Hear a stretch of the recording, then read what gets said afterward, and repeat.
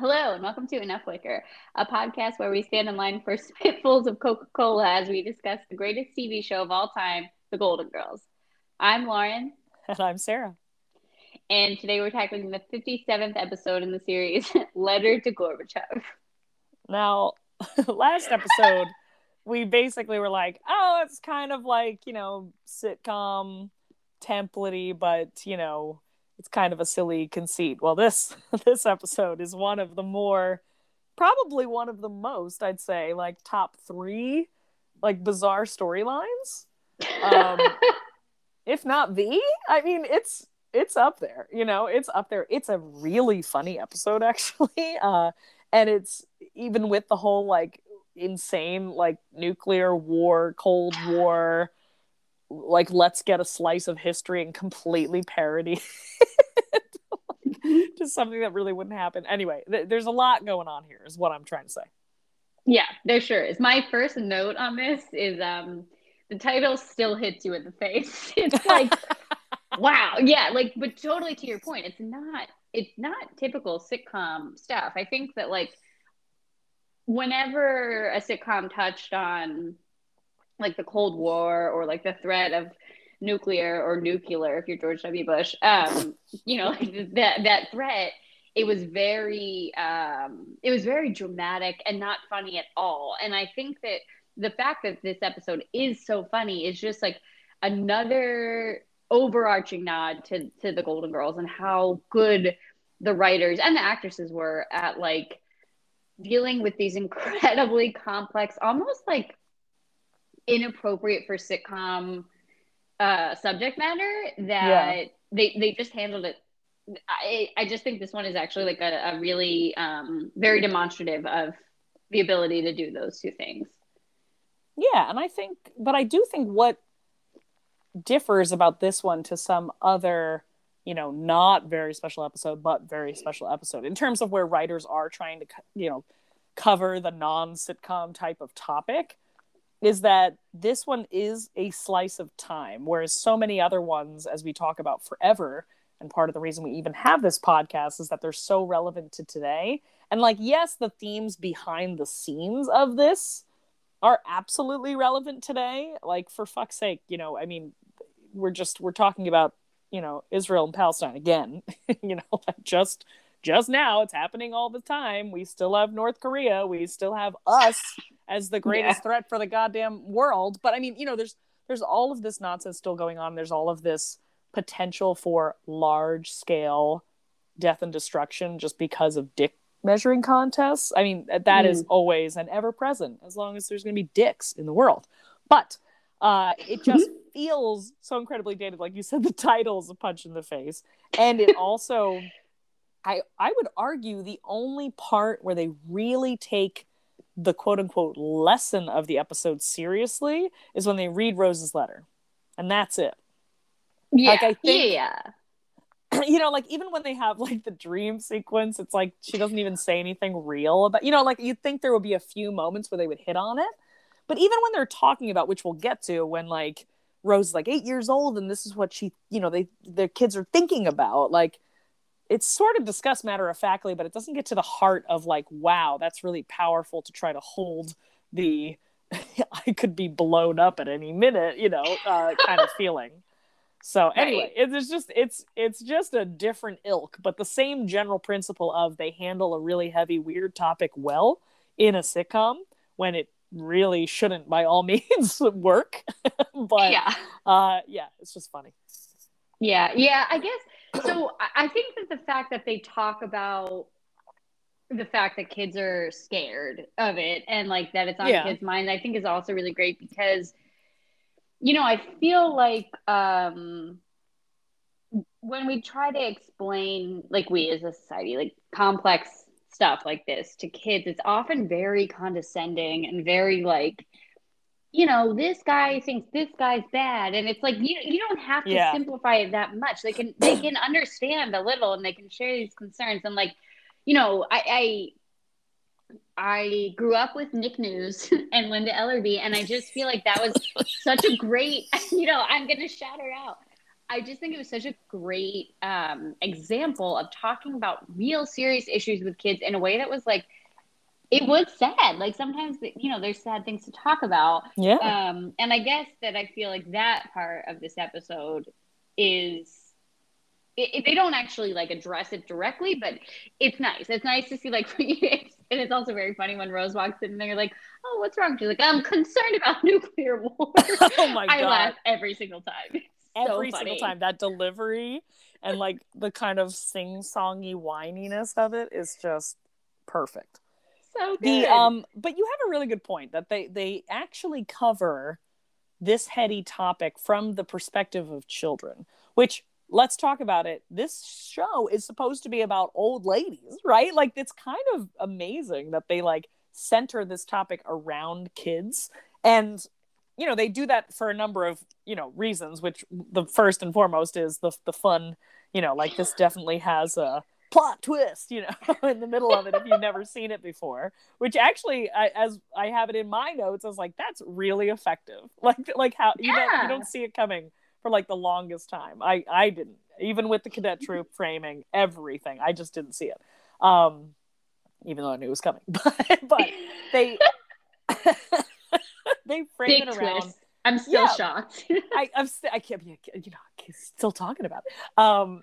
But still, like they do a really good job of trying to, talk about how fucking stupid this whole Cold War thing is, right? Because they are putting it into like simplistic terms. Like you were laughing before where you're like, well, this guy hates this guy. And you're like, but it's more complicated than that from like an adult situation. But also it's not. Like, it's like you go through those phases in life where you're like, I'm a kid, it's simple. And then you're older and you're like, it feels simple to me, but it must be more complex. And you get even older and you're like, it's fucking simple. You guys are idiots, I mean, that's the wave my life has come.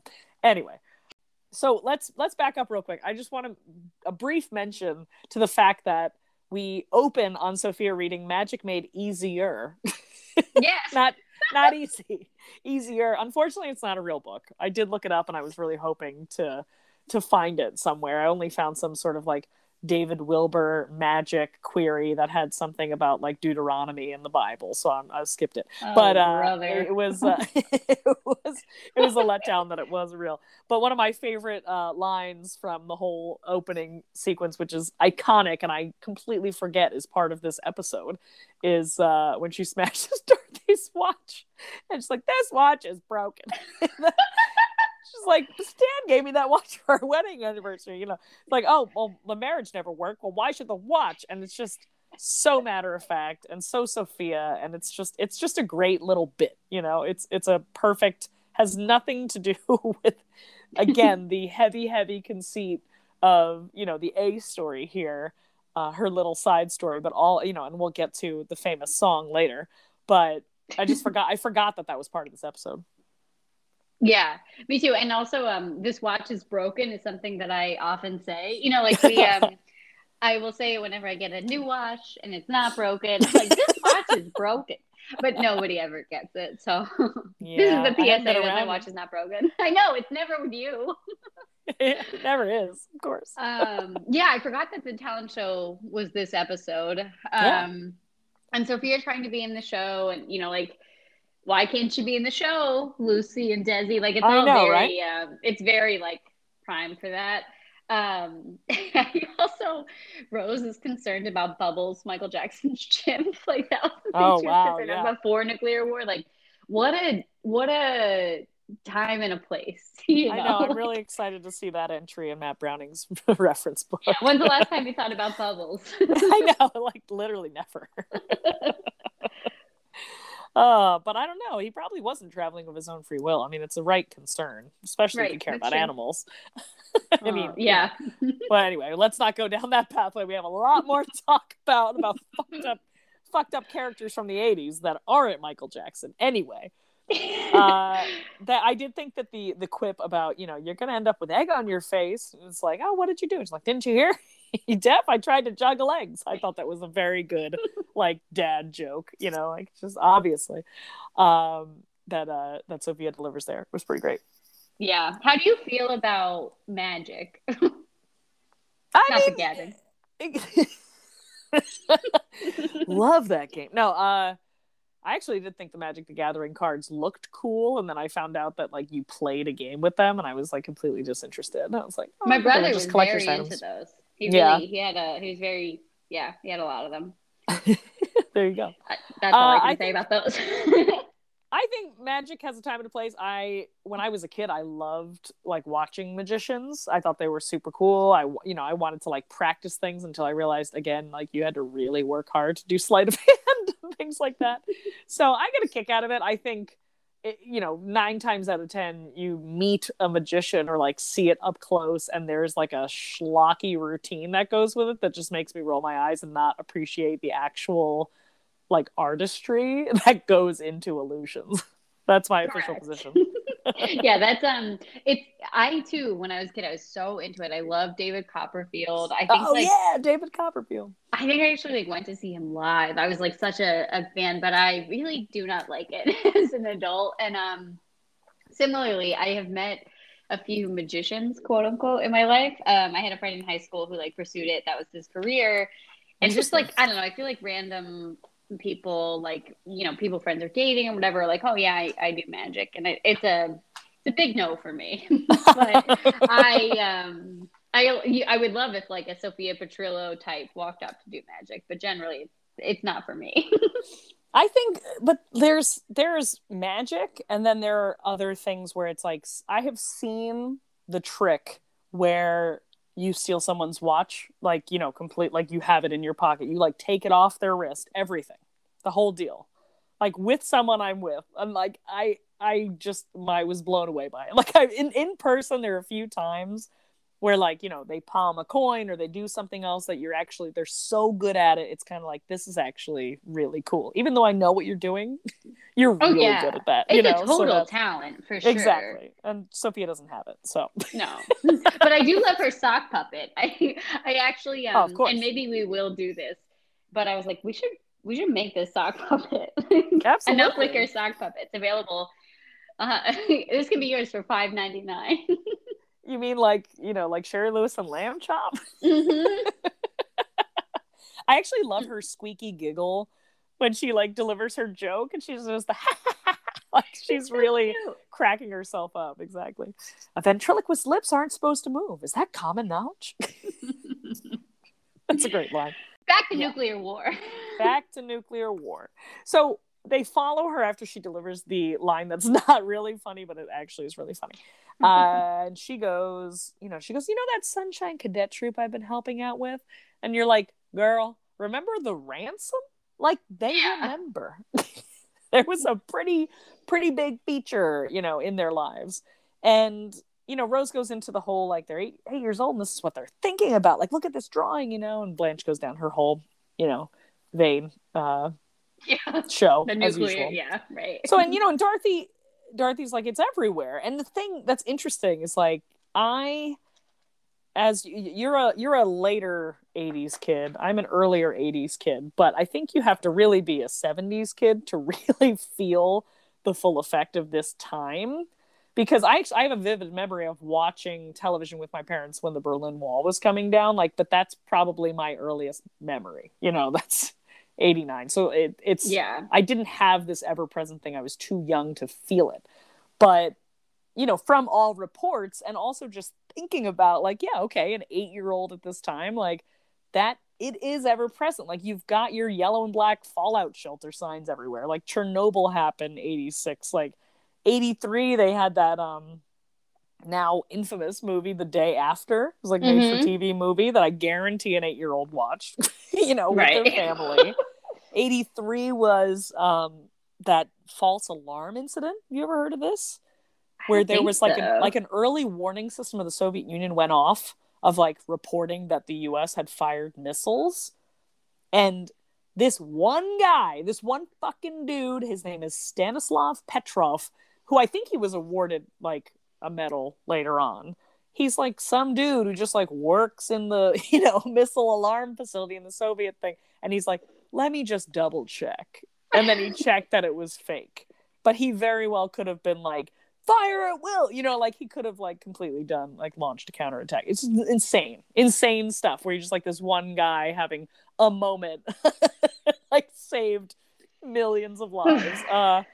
So nuts. And then there's also, which in my research for this episode, I knew about that one before, I didn't know about this one, Able Archer 83. It was like, that's a code name. They did this exercise, I think it was like Reagan and Thatcher and somebody else. It was all through NATO, right? So it was in November 1983. They did this like huge exercise that was just a drill, essentially. A drill. And the Soviets like thought it was real for a little bit because they were prepping things like everywhere around the world, all these bases, and using code names and stuff.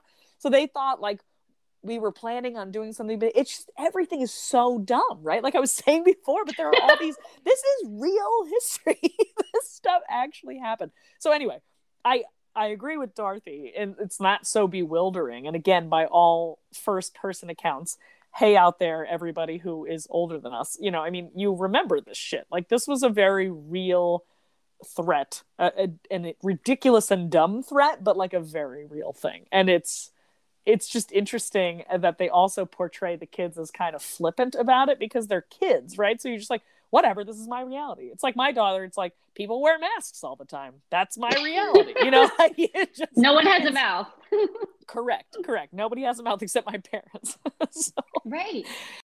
That's what I was like getting to earlier is kids absorb and they, you know, like they process things differently, sure, without this like kind of jaded outlook on the world, for lack of a better term. And that's great. That's why, you know, that's why we all are nostalgic for being a kid. But it also like totally. It's very it's unpolished, which I think is also really like important to look at and allow to be part of the conversation, because it's all so messed up, but it is crazy that we as Americans and people in the Soviet Union as well, and honestly like the whole world, I think, lived with this imminent threat of atomic or nuclear, you know, like huge war for decades. And that was just like the state of being. And so like you can't expect kids, and I think that like we want to preserve the innocence of childhood for as long as possible, which is understandable and reasonable, but yeah, you can't be a kid in this atmosphere and not pick up on stuff. You know, like if you're a kid and your parents are fighting, you pick up on it. So if you're a kid and your country is in like a nuclear stalemate with another country, you're going to pick up on something. For real.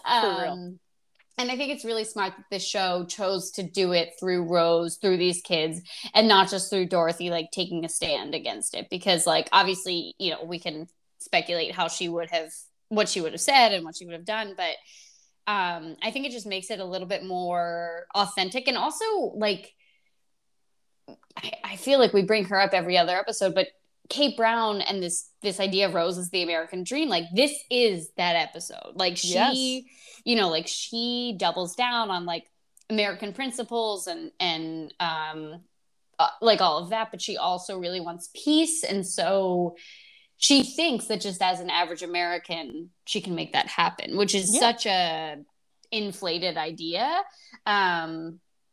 Direct participatory democracy. Exactly, right? Like it's like we're all diplomats. Right. You just brought up two things I never thought of, which is one, you know, the Kate Brown angle, like, you know, when you just said where Rose is so pissed off, she's like, I wrote Reagan the day earlier. What did Reagan say? That she's, you know, it's matter of fact, like, of course they wrote back. What did they say? Right? Like, it's just, and everybody else is freaking the fuck out because that's what you would do. But also, I never thought about the fact that they could cover this topic through Dorothy. And that, you know, it could be like the whole episode where she's going to confront HW and everything. You know, I mean, that's interesting. And this is the better for it, because the biggest, you know, the crux of the episode really is the power of the simplicity of that letter that they read eventually. So it's fascinating. But little girl Rose, so sad. Little girl, I know, it's so sad and embarrassing, but also like it's very swept under the rug, and you're like, okay, no awkwardness, let's hug again. But I do want to mention that, Rose is, as we just went through, the whole reason why she shouldn't be confused that all these kids are talking about nuclear war is, she's like, I can't believe they live with this ever-present reality. And you're just like, Rose, wasn't there like a world war happening when you were a kid? Like, this is not like completely unknown. Like, there's been like, decades and decades of peace. And it's different because it's like nuclear war, but like airplanes were dropping bombs when you were a kid. So it's not that foreign. Let me just put it that way. Yeah. What about the plot by the Germans to make the St. Olaf Youth dumb? That's what I'm saying. What about Fritz right? Stickelmeyer? It was like right up in your business, girl.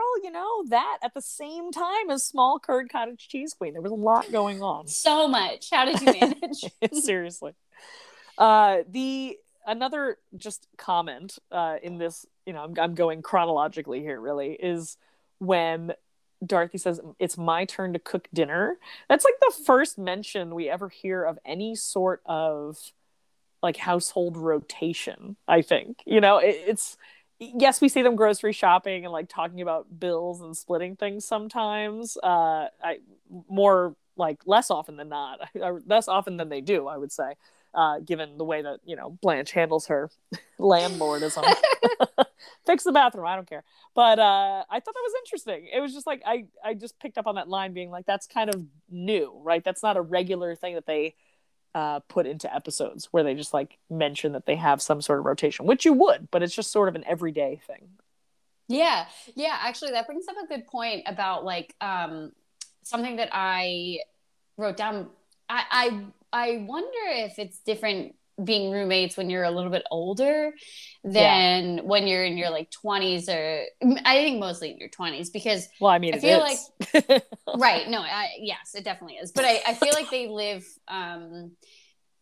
live so much as a household, and we obviously like see that a lot, but this is the very explicit instance of them being like, all right, like here's what I'm gonna do. And like we hear a little bit about them, like you said, like divvying chores and stuff, but it's nice. I think it also like adds to that like Golden Girls, I want to become a Golden Girl fantasy of like, yeah, like you share a household with these other women. It's so nice. Exactly. It was just a really sweet moment that, is obviously not connected to anything else in this particular episode, but I wanted to note it. Yeah. Another line of note, which I totally agree with, is like, Rose is like, oh, we're, the camping is the same. That's another plot twist that they're actually in the living room. Yes. I used to do that a lot as a kid. My stepdad was like a real camping person, and so he had a bunch of tents. So we would set them up a lot in the basement or the living room. And it was awesome. Really like a fun experience. Yeah. And I wrote that down. I was like, it's nice. And it's very Rose to be, like a leader of a troop. Exactly. But I love the one girl's like, you promised us we could pee in the woods. But in Rose being a cadet leader, they actually kind of show her like lose control of the kids a little bit. In this one, where like she's yelling at them to form an orderly line. Well, one, they're sort of like, mutinying because they couldn't go outside, and they want pizza, and they kind of manipulate her into that. And then she's like, oh, would it be terrible? And then she's like, form an orderly line. What are you doing? It's not a salute, like it's, and she's kind of exasperated, which is really interesting because usually, especially in like with kids, she just is so vibing with them because she's a kid herself. And I don't know if they actually put that sort of like she's the exasperated adult in this situation because of the theme of the episode, or if it's just a coincidence. Because that's one of the only times I sort of see her be totally exasperated. Like even when, they're babysitting the kids for the walkathon, and that little brat is smashing everybody's Play-Doh, and then Rose just like smashes it. She's like, okay, next thing. Like she just rolls with it. But this one, she actually like has this big sigh, which a normal adult would if a bunch of these 8-year-olds are being little shits to you. Yeah, that makes sense because like Rose's little girl, like she's like it's like they have to. Do you think that was good or bad? Yeah, no, it was both. All right. Well, I am drinking a can of wine. So, then but it's yeah, good. I feel like there needs to be a juxtaposition between Rose as an adult and Rose as like the child. I do want to spend some time on the dream sequence because it is so funny. Oh, yeah. And it's like, I feel like they do a really good job with all of the girls like doing what they would actually do if they were given the chance to speak to the entire Russian public, which like, why? Why would they have that chance? But Blanche singing Mr. Number One Communist. Oh my God. It is like, it's something that I will think of out of nowhere and start laughing. It's so ridiculous. And like, it's almost, I think I'm giving the show a little bit, maybe too much credit here, but it's almost a parody of like Americanism in a way. Like when we talked to Debbie Macy, she was like, the Golden Girls is great and whatever, but it's not so good at like critiquing Americanness. Right. And this is a very, like Marilyn Monroe singing JFK is like such an iconic American moment. And for us to do that to the like the Russians at the time, I think it's I don't know. I just think there's like more to that than just meets the eye. And what meets the eye is very funny, but just like a nod to the writing in that scene. Well, yeah, but what's interesting too, I would tend to give the writers credit. One thing I need to comment on is like I love that Marilyn Monroe singing that sexy song to a president where the open secret is that he was fucking her when he's married and the head of our country is like an American classic. It's like, what the fuck? It hurts me. Anyway, so, but I would give the writers credit only because I did notice that, I mean, I've noticed before, but now I actually paid attention to the scholarly fashion. The poster, in the center of that back, the dream sequence background is, of course, Rose. It's Rose's face. To the left is Lenin, and to the right is Marx. Okay? Like, I mean, that's a lot of set detail for, like, painting the picture of communist Russia, and I think it's just like, and to your point, they're like, Dr. Zhivago's my favorite. Love that line. So much. and then it's just like, oh my God, they make another mannish joke with Dorothy because the crowd is chanting Brezhnev, Brezhnev. And like, no, this is Darth. So mean. It's so mean, so stupid. But like, you're right. It is, one, it's a dream sequence. So it's supposed to be super goofy. I mean, let's not forget, Rose's father as a little person. Right. But, and Gene Dixon. But yeah, I there's definitely some interplay in there with just like how ridiculous it is. And maybe to counteract some of the other sort of, rah patriotism, which again, I want to take a step back. We did miss the Coca-Cola scene. And right. in terms of like, chronological order. I mean, Blanche, first of all, she's drinking like a can of what appears to be Shasta. So I call bullshit. But it is... It's an amazing spit take, and it's it's such a ridiculous concept where he's like, thank you for spitting Coca-Cola. I mean, I stand in line 6 hours for half as much. Like, it's so dumb. Dude, you just flew here. You're like free to move about. Go to the store and buy a goddamn Coke. You don't need some woman to spit at you. It's America. We have Coca-Cola in our school cafeterias. I mean, just ask somebody to get you some if you don't have any dollars to exchange. Anyway, it's so insane. Slurpee is best thing about America. Yeah, exactly. Brain freeze. Yeah, that was really good. But that's only because you've practiced Magda before. Obviously. Yeah, exactly. I do want to also call out how there is definitely a full Native American headdress and like whooping noises. Ooh. And then a Lone Ranger like cringe on top of it, and we need to call that out and say it's really insane. Yeah. How many stereotypes can we fit in one episode? I mean, seriously, guys, the Dr. Zhivago's my favorite movie of all time is like, borderline like I love Chinese food, yeah, Jesus, like I don't care what anybody says, I don't get hungry an hour later. Anyway, you're like, oh my God, you guys, with the parody, it's like some of this show really is just like that the bare minimum of 1980s stereotype comedy, and you're like, you really are better than this. One more thing about the dream sequence, the start. Did you notice they actually showed the test pattern tone of the TV? Right. Wow. So it's, like we talked about this before because, a bunch of episodes back, Rose stands at attention and she to the Star Spangled Banner, which is literally the end of the broadcast day. And I told the story about how my dad would come down, he'd be the first awake in his entire household, and he would turn the TV on and it would be the test pattern until his shows came on, because again, it wasn't 24 hours. So the test pattern would be what was shown, before the broadcast started. And I just thought that was great, where it was they actually showed what it looked like. It probably wasn't actually the real one, but what reminded me of it is because right before that, the test pattern for at least one of the networks had a Native American headdress stamp on it. There's so many stereotypes and stuff in this episode. One other thing I wanted to point out is the propaganda ploy to convince the Russians that Americans are all as dumb as Rose.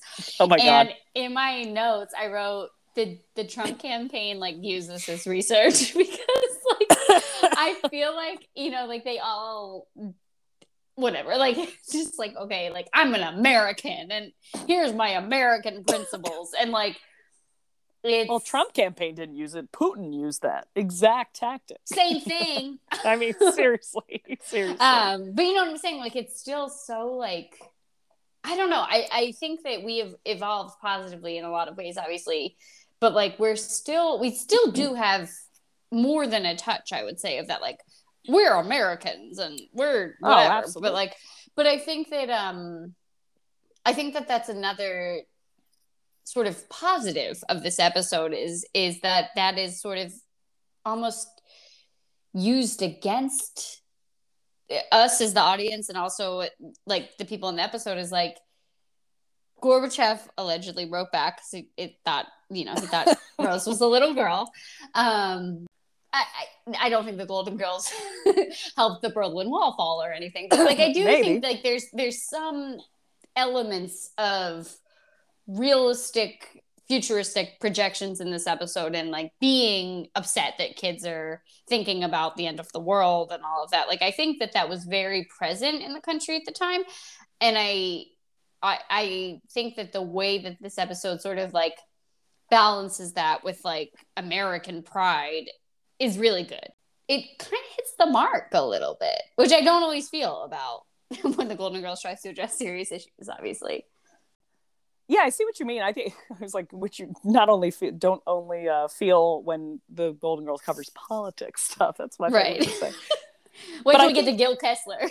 I mean, oh man, holy cow! But yeah, there's still, it's a little bit of a premonition, but also the Soviet Union is crumbling. It's very right. It's on its way out at this point. We're very close to that, But what's interesting, they do make the joke. Did you know what the reference is when Sophia in the dream sequence says, I met a nice young man, and he said he was coming this way? No, what's that? Okay, I looked it up, right? Because I also caught that line, and I was I don't know what this is referring to, but clearly it's something real because it's a joke, that everybody laughs at. So this guy, a German guy named Matthias Rust, on May 28th, 1987. Oh my God, I know him. I've read articles about him. Personally? Continue. I'm sorry. Yes. Yeah, my dad. Yeah, it's my dad. He loves camping.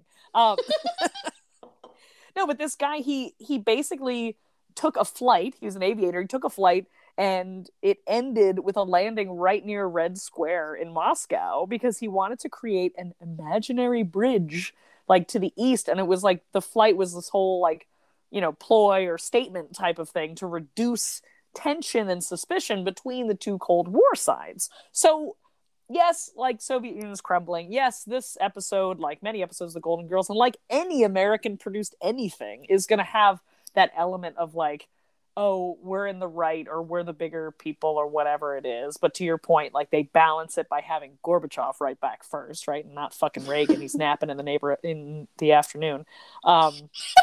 Eating too many jelly beans. Oh, Jesus Christ. But that was they make a joke about this guy, and that's his entire thing. Is like a message to the world about how insane this is. So yeah, it's on everybody's minds. Probably even more so. It's like, we're ready for this to be done. We're ready to enter the 90s, the quote unquote modern world, all this other stuff. So it's really very interesting commentary on the whole situation that, parts of it are absolutely ridiculous, but parts of it still do ring true as like a fairly true picture of what was going on. Yeah. And I get the sense, also, I thought this when you brought up the posters in the background, like the writers are pretty woke. Like they're pretty, like with it, for lack of a better term. Like they have like sort of a full picture idea of, I think their goal, I guess, was to like promote the message of ending it and not to promote the message of Americana. Exactly. And right. I think that in and of itself is progressive for this time. And honestly, for any time. Like American TV is always like embedded with America's the Best. So good for them. I really like this episode. I feel like I haven't watched it in a while. It's not one I like watch all the time, but I really enjoyed it. Okay, so one, the coffee tea pair of Levi's is another very Levi's, funny, Coca-Cola thing, and it's just so ridiculous. But we have to, of course, mention, which at this point, with all the action going on, seems like it just comes in out of nowhere and then leaves just as fast. The thanks for the Medicare skit. Oh my God, right? Of course. It's just stitched in, but again, one of the most classic ever. It's always it's in a Golden Girls greatest hits, basically, of all the songs. I've mentioned before, like way back when I went to like the very first Golden Girls in Drag show, I won the trivia contest and I got that ripped, burned, recorded with a tape recorder off the TV. Thanks for the Medicare was like the top song on it. I'm telling you, it's it's a it's a great hit.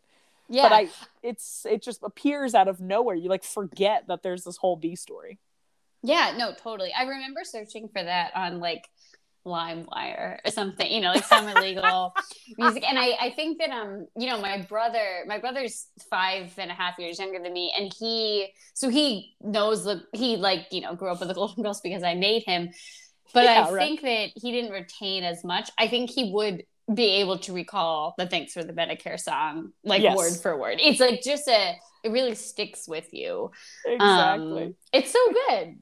It's really so good. Catchy. It's really great. It's just like, all right, we need a little comic relief. All right, bring Sophie in. All right, now she's gone. Let's move her on. Move it on.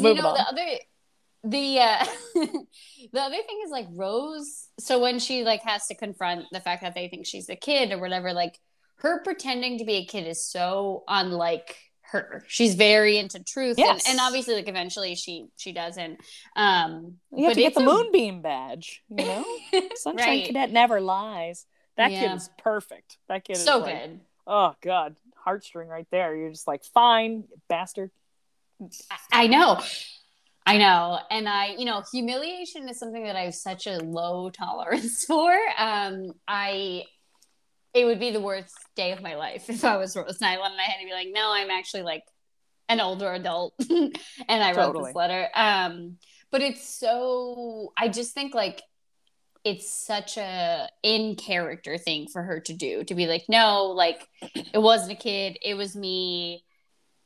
And really kind of powerful, to like stand up to this like quote unquote international audience and be like, I'm the one who wrote the letter. Who wrote the note? Oh my God, excuse me.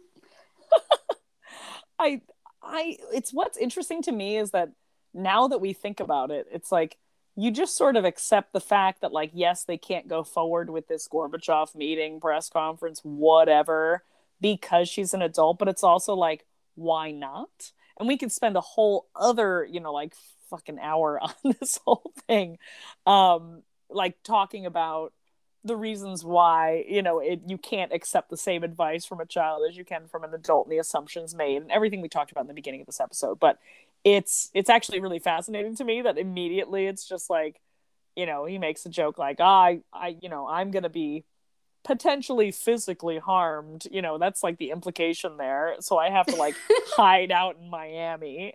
My name is Dave. Is that what he says, right? Dave? Yeah. It's like, it's so silly and ridiculous, but it's also funny because it's like they have to end the episode there and like, yeah, that's the punchline to this guy, and it's really bad news. But it's also like, you were moved by the letter, and like I said earlier, I think the letter actually has a really good somber moment, you know, for the show to have that quote unquote very special episode moment where like Blanche kind of pauses when she's reading and she's like, if they grow up, not when, you know, and all this stuff. And it's like, it's not as childish as you expect it to be when you're hearing about it earlier in the episode. You know, it's just straightforward. And there's just a lot to unpack there. You know, Yeah, totally. It actually delivers really well. And but I agree with you that it's a mortifying moment for Rose, and I actually am really happy that they let her be an adult enough to be mortified.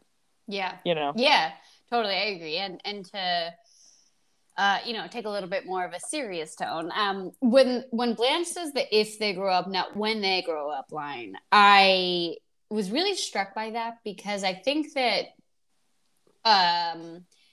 we are starting to America as a whole, and like especially white people, are starting to be clued into this conversation that Black parents have to have with their kids about like, yes, you need to grow up, like, and in order to do this, you need to not, you know, like, you need to not have confrontations with police, and if police confront you and whatever, and just like that concept of having to weigh the possibility of if rather than when they grow up, I think is something that Black people in America have always, you know, dealt with and internalized. Yes. And I think it's certainly different, but I think to just have those words on TV, or, you know, to talk about those words here it's so applicable, and that, you know, that sucks. But I think that it's worth pointing out that some people in America dealing with other Americans still live that way. And, you know, we should work to change that. But I was just really struck by that line and how it could be applied today. You're so right. And that comes into, oh God, you know, we got to cut this short because we're going to be talking all night, but it's really goes back to that Americanness of this episode, that we'd be so cocky, and we are so cocky, particularly at this time, but still today, that we know what's best for the world. We know what's best for our country. We run everything fine. Everything's fine. Everything's cool with us here. How are you? You know, I mean, it's very, it's really that was a Star Wars reference, if anybody caught that. I laughed. Good job. I don't normally make Star Wars references, but look at me. But it reminds me of, you know, again, tying in what you just said about Black people in America and the talk, and then also, and how this has been going on forever.